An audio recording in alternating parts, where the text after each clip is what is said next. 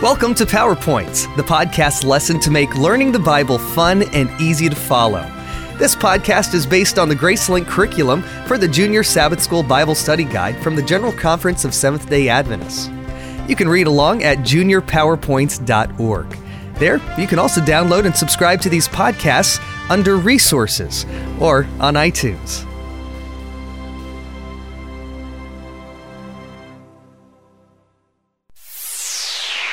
Unexpected servant. How would you feel if you offered to help someone in need and they were rude in return? Would you help them anyway? How do you think that following Jesus' example would lead you to do some unexpected things? Jerusalem was overcrowded that night. Jews from around the world were gathered to celebrate Passover. Every Jew tried to be in Jerusalem for this festival. This was the time they recalled the great day when the Israelites were released from Egyptian slavery.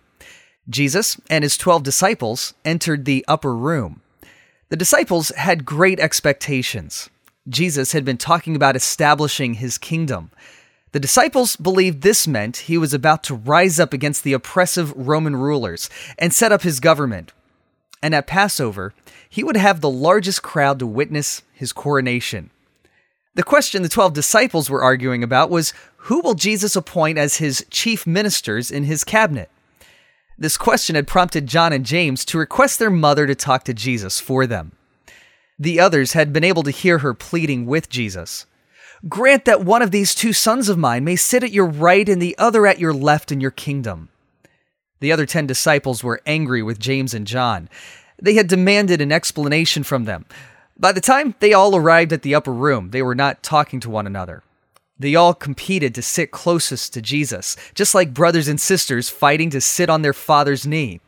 When Judas pressed next to Jesus on the left, John hurried to the seat on Jesus' right. Judas was determined to prevent James and John from taking the highest positions. "I am the most educated in the group," he thought. Meanwhile, Jesus' attention was on the events that would be unfolding the next day. He was going to die a cruel death. The meal he was about to eat with them would be his last supper. He wanted to see a spirit of unity and love among them. He wanted them to be more conscious of one another's needs. It was customary at a feast for a servant to wash the feet of the guests. In this room, the basin, towels, and the pitcher of water were provided, but no servant was present. Judas looked at Peter as if he meant to say, "Hey, Peter, this is your job. After all, you've been a fisherman." Peter looked down as if he were unconscious of what needed to be done. Jesus glanced at each of his disciples. They were all busy thinking, only a servant can do such a task. Then Jesus got up from the table and quietly removed his coat. He wrapped a towel around his waist and poured water into a dish. The disciples began to scratch their heads, wondering what Jesus was about to do. Jesus knelt beside Judas, indicating that he needed washing, and asked him to place his feet in the basin. Judas felt the warmth of Jesus' hands as he washed his soiled feet. Jesus continued around the table, disciple by disciple. When he came to Peter, Jesus asked him to put his feet in the water.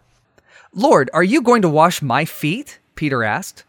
Jesus replied, "You do not realize now what I am doing, but later you will understand." "No," Peter said, pulling his leg back. "You will never wash my feet." "If I don't wash your feet, then you aren't really one of my followers," Jesus explained. Peter put both of his feet into the basin. "Then, Lord," he replied, "not just my feet, but my hands and my head as well." But Judas despised Jesus' humility. Jesus, Judas thought, didn't seem fit to be the expected Messiah. He didn't seem about ready to be crowned a king. At a convenient time, Judas walked out of the room to find the high priest. He was determined to act quickly.